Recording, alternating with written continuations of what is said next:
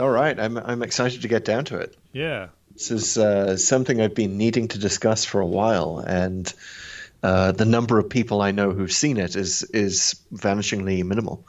Uh, Or know the except for impact, can yeah, really appreciate it.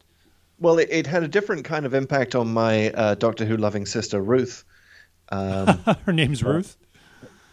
her name is Ruth. Well, there you go. I mean, I'm sure she loved it. She loved that we now have Ruth representation Right. in Doctor Who, so that was very exciting to her. But yeah, I mean, the I'm just sort of catching up with all the fan theories based on Future of the Judoon, and it's getting me a little more excited about it than I was when I saw it. Okay. Okay. Well, we'll get into it. We're gonna go fully into that. I'm not sure if this is the beginning of the show or not. I'm kind of want to experiment a little bit. I should have done a little more prep. Is there ever really a beginning with anything Doctor Who related? We are figuring out the new beginning right now with this episode, or maybe I don't know. It's very strange, Exactly. but there's good theories, there's bad theories. We'll get to it all. All Right, everyone. You are of course coming in the middle, seemingly, of a conversation about Doctor Who. Always here on Pull to Open, the podcast in media where. res. Yeah. Yeah, the podcast where me, Pete Paschal, And me, Chris Taylor. like to dissect the TV show Doctor Who just cause we're those people who just like to do it. With a special focus on our love for the show and the things that make us love it. Yeah, I don't think we've fully kind of like said why we're doing this, what our history is with the show. Like I used to watch it growing up, like every Saturday night. And every weekday night. Maybe we got over this in the first one, but it's particularly meaningful for me, particularly because it's it's been going on for so long. It's one of those rare shows that's older than I am, and still going strong. So, but it just seemed so freeform and also so organized in sort of its continuity in some ways that I think, which is very relevant to this episode that we're going to talk about tonight. I don't know. You just hit the sweet spot for me. Yeah, and it's so for me it has all that, and then it has the extra layer of my dad watched it, and there are so few shows that you can say that about. Like he was there in 1963. Wow. When it started. Of course he was. Yeah, he's got taste. I mean, there he was in Liverpool in '63, having failed to see the Beatles. Wow. In the cavern when he could have done, but he was there for William Hartnell right from the start. Was he one of the guys who would record the audio of the shows? Which is I why wish he had done that. Which is why we have those audios now, at least, because fans were good at actually recording the audio. So we have the audio snaps of everything, even the lost episodes. I have listened to the like BBC Radio 4 documentaries that come out every time one of these new episodes is discovered, and they always talk to the guy who had the tape recorder in the mid '60s pointed at the TV, and it just I just find that so funny. Like, why would that even occur to anyone to do? But I guess people did it. I guess they did. I guess I'm super glad they did. I mean, absolutely. We're able to get these animations and stuff now. I've been really bad about getting up to speed on those ones, like watching things like I think one of the latest ones is like the Underwater Menace or Enemy of the World or something. Yeah. I watched what was the first Troughton story? Was it Power of the Daleks? Power of the Daleks. They released that as an animated movie, and I actually went to the movie theater to see that one. Yeah, me too. Nice. And I remember it was right after the election of 2016, and that added to the palpable air of dread throughout that story. Well, that's what all of those old episodes banked on, because they had you had 3 episodes of kind of waiting for something to happen until something happened, and you just really had to build the suspense. Yeah, but I feel like that gave me such negative associations with the animations that I didn't really want to continue with them. Huh? Yeah, they took they're hit and miss. But speaking of feelings of dread, if everyone's gotten past them, yes, we're going to segue into current Doctor Who, and one of the latest episodes, one of the most ambitious and perhaps upending of things episodes, Fugitive of the Jadoon, which I think is the, I want to say, 5th episode of this season. I don't know. It is. Actually, I'm not yes, sure. 5th episode. And wow. All I got to say is wow. Okay, so I don't know how you want to do this. 5th episode, let's say 5th episode and 3rd unmissable one, I would say. I feel like you have to watch the Spyfalls. Which you're counting as 2, I assume. So that's 1, 2. Yes. So counting those as 2. You could fast forward to this one. So yeah. So yeah, I mean, I gotta say right off the bat, I did like this one better than the others. I thought it's kind of even more ambitious in a way, and I don't know, it just kind of worked for me. I thought the flow was good. I thought the dialogue was very clever. You know, I thought Whittaker was great, and I think by way of some of the device, like, it was not perfect. I'll get into why there's real problems with it, but it's structurally, it really worked for me much more than the Spyfall ones. I think so. So speaking of the sense of dread that was unnecessarily added to Power of the Daleks, I came to Fugitive of the Jadoon spoiled. Oh wow! Yeah, that's interesting. A friend of mine, who I shall not name, published a completely spoiler-filled article with spoiler-filled headline and description that I saw on Twitter. Spoiler-filled headline? You can't do that. Yeah, I mean, no, I don't know how long after it was, so it was probably my fault, because I got so disillusioned by Orphan 55, was it? Yes. That I then stopped there for a couple of weeks. You waited too long. Yeah, well, that'll do it. Yeah, that will do it. So I was spoiled, and I kind of wish that I could go back in time and have the experience again without the spoiling, because I think that I lacked the sense of WTF that many people watching this episode would have. Because I knew it was coming. It was one of those situations where I was so intensely interested in what the show was actually going to be like, knowing the spoiler, that I had dreams about it. Wow. You know, I had dreams about fake versions of the show, of like how it would get to this reveal. Interesting. Anything cool happen in those dreams? Were they preferable to the thing you saw on screen? No, I think on screen it got to it pretty well. I liked the lighthouse scenes. I thought that was kind of appropriately spooky, the way they did that, and the slow unearthing of it, of the TARDIS. Well, why don't we take it sort of from the top? So I really liked the characters right away, the characters of Ruth and Lee when they're introduced. And so like they make you like them, right? They're these sort of regular folks. They have this very kind of nice banter. Lee right off the bat is a little weird, you know, and you kind of know something's up. You know, and then even the guy in the coffee shop sort of points out he's a little weird, so you know something's going to happen.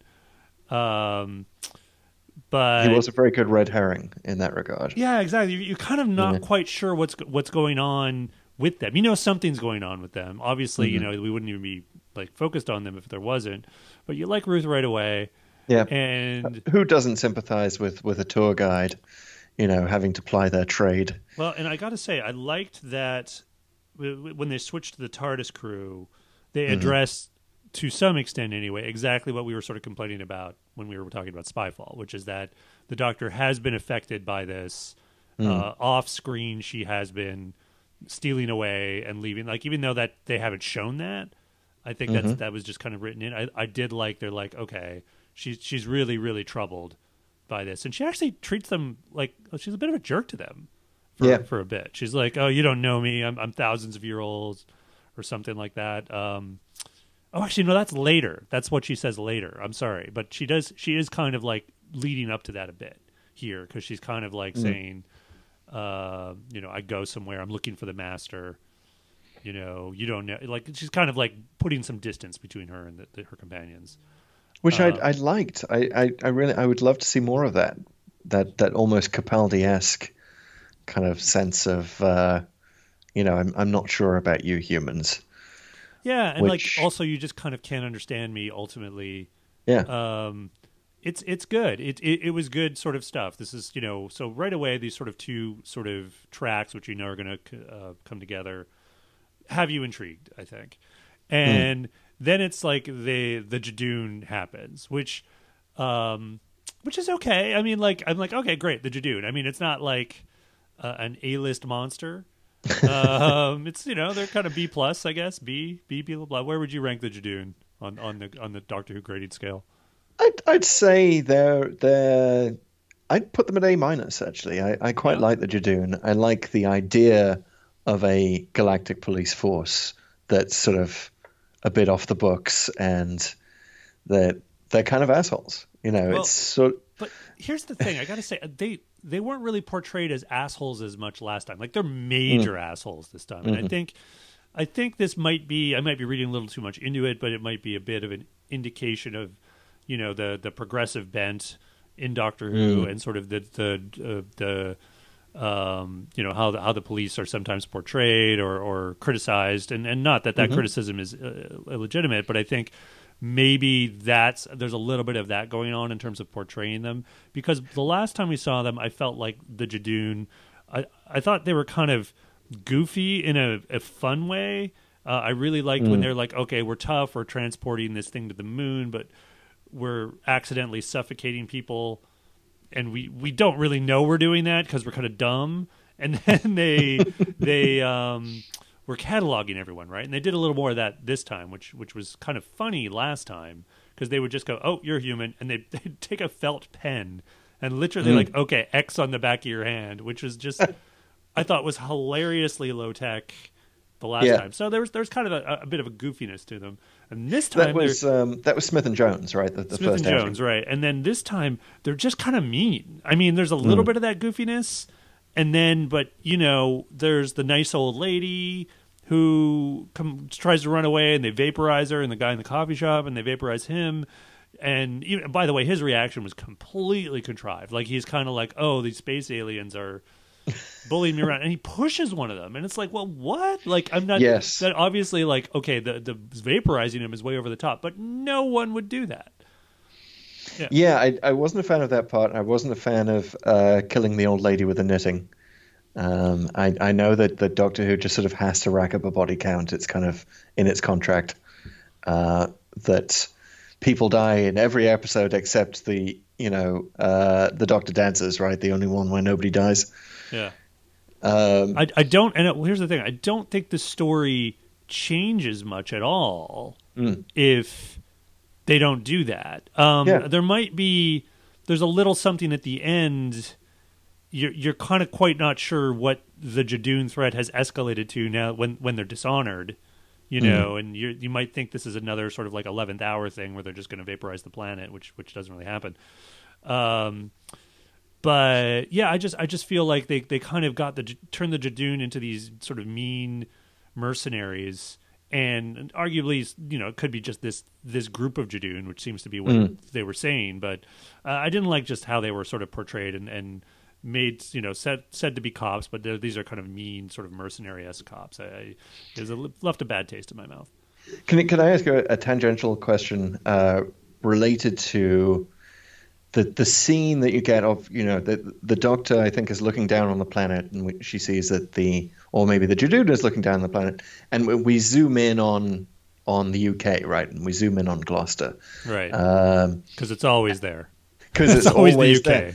And it just, I mean, I know that as a Brit watching American science fiction shows that would zoom in on the US, I feel like that's a trope, right? I've seen that many times. But how does it feel a bit weird as a North American watching that to see the aliens and the Doctor's constant, weird focus on the UK? Yeah, a little. I'll admit it is a little weird, but I mean, it's kind of it's kind of like, okay, of course they are, and like in this case, you could argue it's like the doctors kind of associated with the UK, and it's still the same problem, but right. It's like they're just following him, right? So, or her, as the case may be. Indeed. Or her and her. But yeah, it's a little weird. I think it's probably akin to what people in the rest of the world wonder why aliens always want to destroy U.S. landmarks like the Empire State Building and the White House and, the Grand Canyon and Mount Rushmore and stuff. It's like Golden Gate Bridge. Yeah, it's just one of those things. But I got to say, Gloucester, I mean, hey, let's do a new thing. We've done Cardiff. We've done Ledworth or wherever Amy was from. I don't know if that's a real town, but let's do this other town, which, of course, is a real town. Yeah, it's nice to take it out of London for once. Yeah. I feel like it's become a little too London-centric. So I got to say, I want to move on from the Judoon in a second, but one other minor point I got to bring up, and it's kind of a major point, but it's really a super nerdy, concerned with Doctor Who continuity point, which is that are aliens now public in Doctor Who? I don't know. Like they keep going back and forth with this, right? Because famously way back in the Christmas Invasion, that was like, oh, everything changed, but then they kind of rebooted things, or at least Moffat, who would reboot. Basically, Moffat did whatever the frick he wanted in every episode. So sometimes they were sort of public and sometimes they weren't. So I just kind of want some clarity, right? Like, because the Judoons start marching around and some people seem to be reacting like, aliens. And if this were a Russell T Davies episode, by the way, he would then come to a BBC report. Right, we'd come to BBC News saying, aliens have landed. And some American broadcaster. It was that one woman who was in every broadcast. Yes. Yeah, that would definitely happen.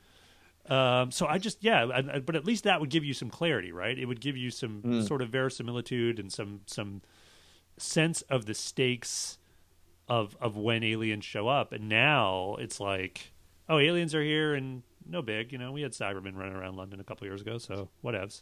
Did I mishear the dialogue, by the way, or did the Doctor really say Judoon platoon near the moon? Yeah, in a very tortured attempt to echo Judoon platoon on the moon from Smith and Jones. Yeah, I did. Yes. I gotta say I'm so lame because I loved that the first time, the second time, and even the third time when they said the lagoon. That's more of a canal. It's like. I mean, it's funny. It's like, okay, this is pretty good. But again, contrast that with the Judoon just killing people. Like, well, what am I supposed to be doing here? Am I supposed to be laughing? Is it sinister? I don't, the tone was a little uneven. Yeah, Speaking of uneven, right around this point, we get out of nowhere teleport, and Graham gets beamed on a ship, piloted by none other than our favorite captain, Jack Harkness. And I got to say, I was right with everybody. Love Jack. I mean, and love seeing him again. It was just one of those like, oh yeah, he's back. He's awesome. Great. And he's Maximum Jack, right? Like he's the same old guy. It's like, putting on an old coat. And it's very Jack. It was surprising to see him assume that Graham was the Doctor. I mean, that's an obvious joke. And I feel like they've done that sort of joke too many times. It's a little bit Husbands of Forever song kind of a joke. And it doesn't strike me as something Captain Jack would do. I'd say it worked for me. I would say that upon reflection, you're like, why would you even do that, right? Like, you go, you are the Doctor, right? Okay, did I get it right? You'd kind of like check your work. Whereas he just kind of assumes for the joke that he is. I mean, I'm not sort of party to Captain Jack's proclivities, and we all know that he will chase just about anything that moves. But of the entire TARDIS team, possibly since the 2005 reboot, I think Graham is probably the one he would go for the least. He's least interested in this guy, so it's kind of weird that he picked him up. I don't know. I think Graham's kind of handsome. He's all right. He's got clearly carries a comb. He certainly does. I mean, maybe it's just that sort of, I've been in so many kind of working men's clubs and pubs and seen men who comb their hair exactly like that. It's a very 50s style. It's very redolent of old Britain. So maybe I just have a personal aversion to that. But yeah, that was a little bit. So I'll tell you my number one problem with bringing Captain Jack back, and the reason that I was sort of wincing all the way through it, is that he is still supposed to be immortal. Right. He is still a fixed point in time. That's correct. And that's why I felt like it was a good thing to have him walk away at the end of Last of the Time Lords, and the last you see of him, the last you sort of think of him is that he is going to one day transform into the face of Bo somehow. Well, he came back for 2 seconds in, what was it, the end of time? Oh, yes. Yeah, so he was dating Alonzo for a minute. Yeah. And then he was in Torchwood for like ever. He was. But then that all, I mean, when was the last Torchwood? Let's see, 2012, I want to say? 2012. So I felt like you still get away with that. But this Captain Jack is clearly older. Yes. They haven't invested in any of the Martin Scorsese de-aging technology. Yeah, it's always been really unclear about that, because he did say in like Last of the Time Lords, like, I'm still aging, but I'm a fixed point in time. And then you sort of get the sense, that's how he turns into the face of Bo, right? He just gets older and older, but stays alive. But then, they sort of semi-retcon that with Torchwood, where he jumps around and he ages at one point like another 100 years or something by living through the 20th century again. And he's still Jack. So, yeah, they're trying to have their cake and eat it too with him. Yeah, I don't want to take anything away, by the way. I don't want to take anything away from John Barrowman, who looks fantastic. Oh, of course. Great job, John. And as far as he's concerned, he gets A+ for trying to still look like the Captain Jack of old. Yeah, yeah. So my only issue with all the Captain Jack stuff in this episode is that it has nothing to do with the story. Like, minor issue, yes. Yeah, it's like, well, what? I think it's kind of cool that he doesn't meet her. I think all that stuff is cool, but all he does is beam the companions out and talk to them and be, handsome and fun while doing some sci-fi stuff with a console, and then he conveys that sort of foreshadowing line about the Cyberman for the season finale. So that's fine. It's just like, it's so clumsy. And I will say this, because I gotta say, I really liked a lot of what Whittaker was doing when they were cutting to her and her scenes. And it honestly, to me, it showed the weakness of the current format, because basically for Whittaker to shine, to have a really good sort of second half of the episode, we had to get rid of all the companions. Yep. you know? So it was a perfect illustration of what you were talking about the last time. That the three companions, especially in this situation for this Doctor, is just too much. And I will say that I did like them in moments. When the Doctor was negotiating with the Judoon to sort of go in and deal with Ruth and Lee, I was like, she was very doctorish. I loved her dialogue and just going like, I've got the psychic paper and I'm this, and we need 10 minutes, and the Judoon's like 5, and she's like, well, give me 7. No, he's like 4. No, I'll take 5. And yes, better take the lift. That was yeah. There was some nice sparkling dialogue in this. And Graham and Yaz it wasn't Graham. It was Ryan and Yaz. Both very good, sort of helping out. But then they go away, and you're kind of happy because they're like, okay, now the Doctor and Ruth are alone together. And there's a lot of sort of back and forth. There's moments that you talked about the lighthouse. It's very creepy because it is just the two of them. Like the Doctor actually it feels like she's in danger. Yeah. So that was really good.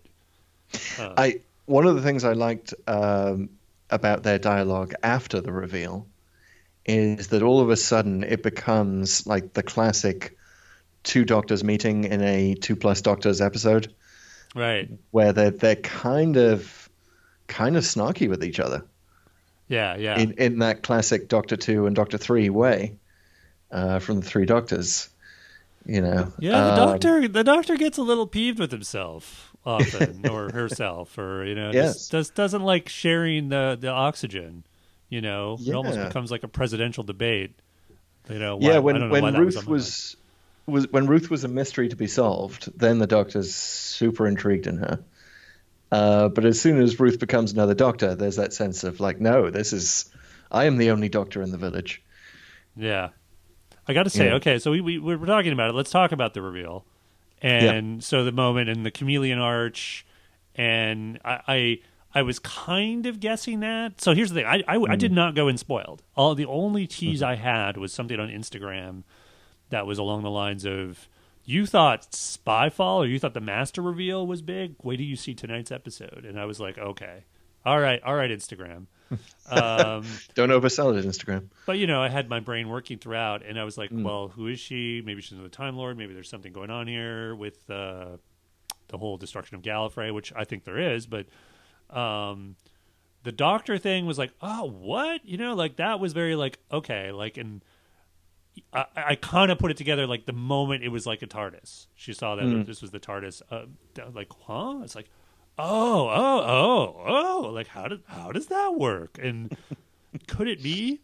I'm just such a nerd, a full-on Doctor Who like encyclopedia, that my mind immediately went to the brain of Morbius. Now, if you're unfamiliar, I'm not sure if you ever saw it, but it's an old school Fourth Doctor episode, and it's about this Time Lord. Anyway, long story short, this evil Time Lord and the Doctor get into a mind fight with some machine, and on the machine, he's basically they're kind of going back in time. They're showing, it's obviously Tom Baker's fighting with this guy, and they show a picture of John Pertwee and Patrick Troughton and William Hartnell, and then Morbius is taunting him, and he keeps saying like, how old are you, Doctor? How long have you lived? Back to your beginning. And they show more faces. And there's like another face, and they're all these just guys, right? And so, famously, the production crew of that episode, they freely admitted they were trying to imply there were other Doctors before the first Doctor, and they just used some like backroom guys who were like producers or APs and stuff. Yes, I love that. So Brain of Morbius is a weird one for me because it's one of those episodes that I feel like I know the main points of it. And especially this, which is sort of the main reason it's still famous today, without ever having actually sat down and watched any of the episodes. And maybe we could do this in a future edition of Pull to Open. But I remember Brain of Morbius being kind of cool, and I remember it is a fine example of Doctor companion appeal with him and Sarah. Like it's textbook Doctor Sarah Jane. Which one of the things that makes it so great. But anyway, back to sort of is the Sisterhood of Karn in that one, or is that something else? Yes, first appearance of the Sisterhood of Karn too. Yes, a lot of fan theories around that. So in this case, like I was like, okay, so she's probably an earlier incarnation of the Doctor that for some reason we don't know. And then the TARDIS interior, her TARDIS interior seems to confirm that, right? Because it's like, it looks much more like the Hartnell version with the roundels and the old school console.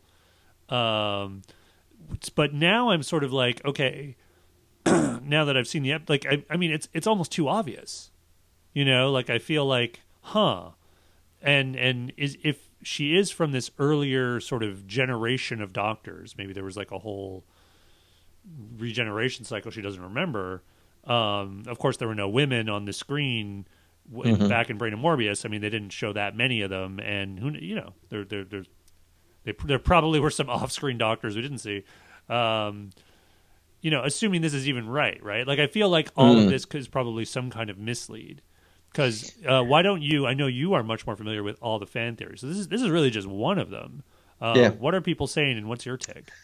So, I've watched a number of videos on this, and I've done some obviously serious thinking. I mean, but first of all, can I just pause to say how great it is that the words fan theory and Doctor Who are aligned once again. it's been a while. I think so. The last time the show successfully did this was the whole question of why does Peter Capaldi have the face that he has? Why does he have the face of the guy from Pompeii? Which was I kind of think was revealed a little too early and a little too, the result was a bit disappointing. But this has got everyone's brains working on overdrive, and the as far as I can tell, fandom has sort of discounted the pre-William Hartnell theory, right? Because it's a TARDIS in the shape of a police box from Totter's Lane.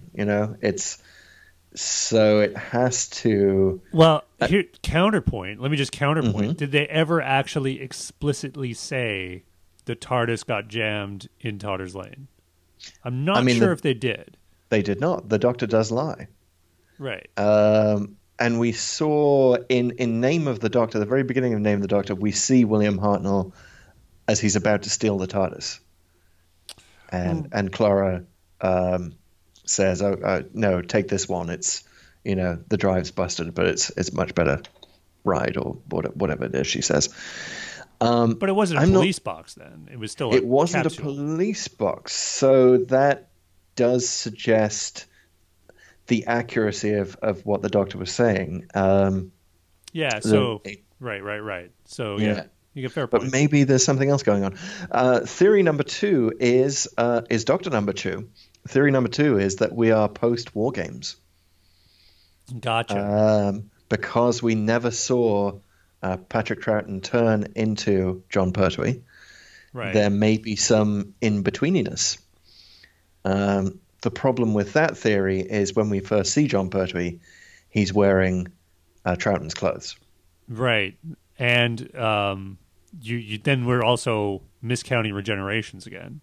Yeah. So that's I feel like people are sort of landing on it not being inside the usual regeneration cycle, and they're leaning more towards a Valeyard-like explanation.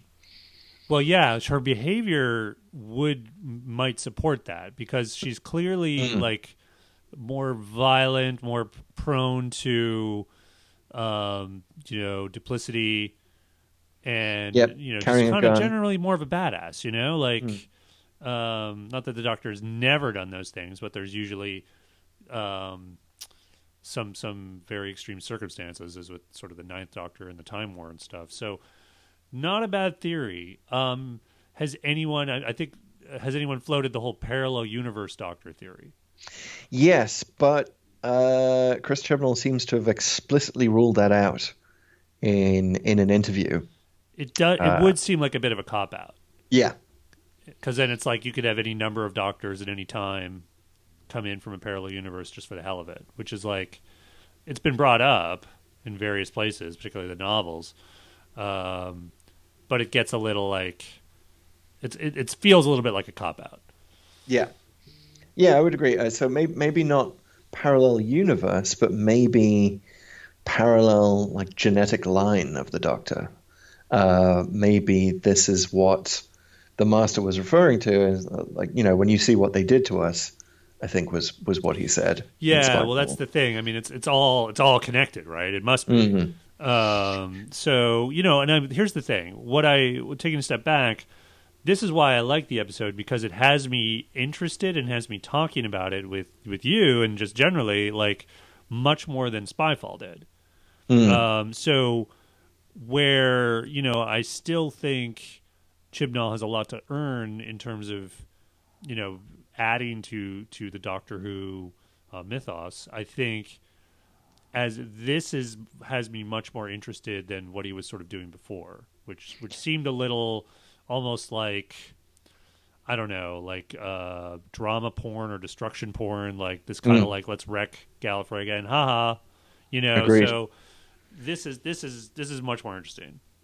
Yeah, and if it sort of suggests, and maybe this is sort of too much fan theorizing, but I mean, if Chibnall can actually tie together, like, let's say, for example, that this is they tap the Doctor's genetic code, or something. They cloned the Doctor in some way, maybe after War Games. Let's say it's that. It's probably not that, but let's say it's that.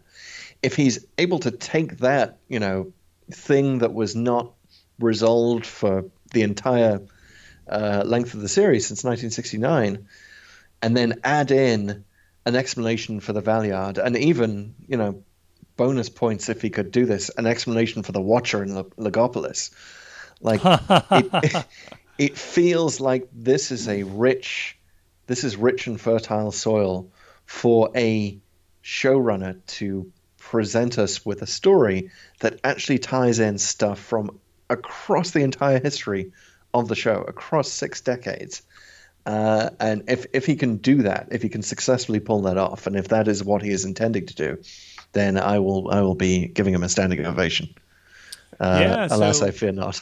So yeah, that's ultimately why, like, I think I like the show. Like, this episode anyway, it sort of got me interested again in sort of how everything sort of plays out. It's nice to know that there's a Cyberman sort of thing coming. It was interesting what he's doing there too. And again, I'm not sure how much he's sort of explicitly trying to create a continuity with the Cybermen or something new. I feel like, again, this is a big weakness of Moffat, was it was all over the map. He had no respect for continuity, just threw everything out. Certainly not with the Doctor, but never with the monsters. Like, he rebooted the Daleks constantly. The Cybermen were like, super boobs in one episode and super formidable in another. Like, if he's doing something here where it's like, because he talks not just about, beware the lone Cybermen. There's an empire. They were an empire in ruins, brought down to nothing. They talk about, and Jack even refers to some alliance, and it's all very good. And I had Moffat done that, meaningless, right? Like, who cares? He's just saying this stuff for the episode because he thought it sounded cool. Whereas with Chibnall, I have a little more of an open door of like, okay, maybe he's going to do something with that and actually stick to it, and it's not just sort of window dressing for lines for Jack to say. Yeah, it's interesting. I don't know if the finale of a series has ever been foreshadowed in quite in the same way with the lone Cyberman thing.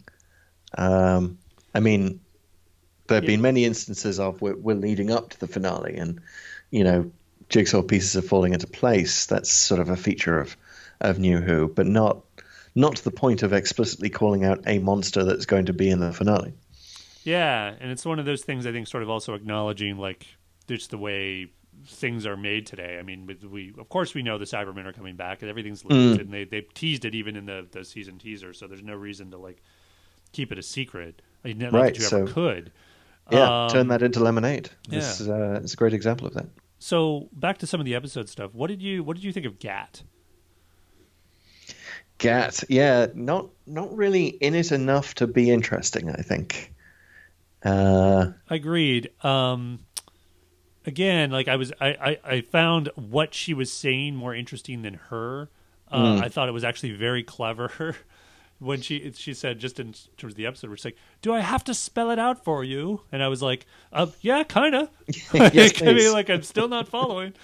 I gotta say, yeah, go ahead. It is a little difficult because there are 2 doctors in that scene, and that, as you say, sucks all the oxygen out of the room. So Gat didn't have a lot to work with, and we're still sort of figuring out what's going on. We're still thinking about that TARDIS. We're trying to figure out, they're all Gallifreyan? What is going on? So she as a character just doesn't really have any room in there to breathe. Well, yeah, and then she vaporizes herself, which you saw coming a mile away, which could have been better. But it's I don't know. It's still giving me hope about, like, where this whole thing is going with respect to Gallifrey. Here's a detail I got to say I hated about the episode. I hate that everyone was teleporting all over the place all the time. They've really got to cool it on the teleporting. I mean, it's like, it was worse than Star Trek. Like, yep. Stop it. Like, that is such because it actually makes you think, well, why don't they just teleport all the time? You know, why isn't everyone just beaming whatever they want right where they want it to be, whenever? You know, yeah, I would be happy with a full-on teleportation ban in all science fiction. Agreed. You know, we now know that it would just create a copy of you. You don't have to kill the original copy. It brings up too many questions. Just don't use it. It's too easy a device. Yeah, way too easy and lame, and just stop it. I totally agree. Fails to suspend disbelief at all in this modern era. And then there's the sort of the closer in the episode, the button where she's kind of with the companions, and again, I liked the powerfulness of that scene, and I think Whittaker, I got to say, like, this is probably the best she's been. I really liked her dialogue. I really liked her. There's a line she says to Ruth when she's still Ruth. You know, I've never been a fan of growing up, which I thought was like just a nice line, very doctorish again. Very doctorish. And then her thing at the end, like, there's a couple beats. There's the bit where she's mean to the companions, but then is sort of won over by them. And they're great in their, like, pledging their loyalty to her. But again, I love the Cybermen. I just love that they're given some respect, even though they don't appear. Like, when they tell her about Jack's warning, they ask her what the Cybermen are, and she gives them a lot of credit. Like, she's like, they're terrifying, and, you know, they're up there with the Daleks, and they're always somewhere waiting. You know, like, she's clearly, like, affected by them in ways like a formidable villain and monster should affect her. Yeah, it's sort of setting the scene of, like, the Cybermen, as in not the weird Mondos versions that we last saw, right? In Twice Upon a Time, or just the you know, occasionally boobish falling apart from a punch like Cybermen, which were kind of here and there in the Moffat era and other eras. It's just like, you know, if these are A-list villains, people should act like it. And I feel like the Daleks usually have that, and Davies certainly established that. The Cybermen sometimes get a little the short shrift, so I was happy to see them given the respect they're due. My problem with the end of the episode, and maybe you can help me recap exactly what happens here, but Ruth does dismiss the Doctor awfully quickly. There's a bit, you know, there's a moment of get off my ship. There's, you know, I'm just going to drop you back. The incuriosity on her part is very weird. Agreed. Because that's the one thing that we know about the Doctor, is that she is always curious about things. And for her to not be curious about what appears to be a future version of herself, I feel like that could have been, like, I get it. Okay, you're not going to bring her back in the next episode, but it could have been dealt with a little bit more believably. Yeah, I mean, there's no reason for there to run off. Like, 100%. There's a massive mystery that the two of them need to solve, and they just don't. Yeah, they're just like, oh, well, this weird. Date didn't work out. Well, we both lived, and the bad guys died, so... Yes, swipe left on that, Doctor. Yeah. Not very well thought out. So, you know, again, I think there was a lot to like about this episode. I on the whole, thought it really delivered. Big flaws with the Jack bits, the teleporting, what we were just talking about. But it's, you know, it's more than any other episode. It's probably my favorite Jodie Whittaker episode. I'm really pleased to hear you say that, because it is it's giving me a new light in which to see this particular episode, and I think I see it more positively than when we started talking. So, well, my duty here is done. I'd better stop talking lest I screw it up. And you guys out there better stop listening lest you keep listening to the next episode, which is probably what your podcast app is going to do if you just keep it running. But, you know, the other episodes are great, so why don't you just go on, just keep listening. And if you found this some other way, go ahead and find us on a podcast app. I don't know how you do that. Maybe on social, if we start sharing this stuff on social. And, you know, please like and subscribe and all that jazz. Mash that like and subscribe button. Do it. All right. Should we say how we could be found? We can be found. Where can we be found? Well, where can you be found? I can always be found at Future Boy on Twitter. That's probably where I spend like 90% of my day. And I'm Pete Pachal. That's Pachal on Twitter. And, usually found in a lagoon with a spoon, thinking about the Jadoon and all that stuff. Oh my! I do hope the Jadoon come back someday so that we can keep this thing going. They need to be redeemed, man. They were too mean. They were just too mean. All right, sir. What do you think we should talk about next time? Should we tease it? Well, I've been wanting to talk about Day of the Doctor for some time. Well, we might save that because I think we could do that. Depending on how much time we have over the next little while, I really want to see how this season ends. And I know the Cybermen are back. So why don't we promise to come back when we've seen the Cybermen episode? That's an excellent idea. And we can maybe watch some other Cybermen episodes in the meantime. Maybe you can curate for us your favorite Cybermen. Ooh, I like that. Awesome. Yes. All right, looking forward to it.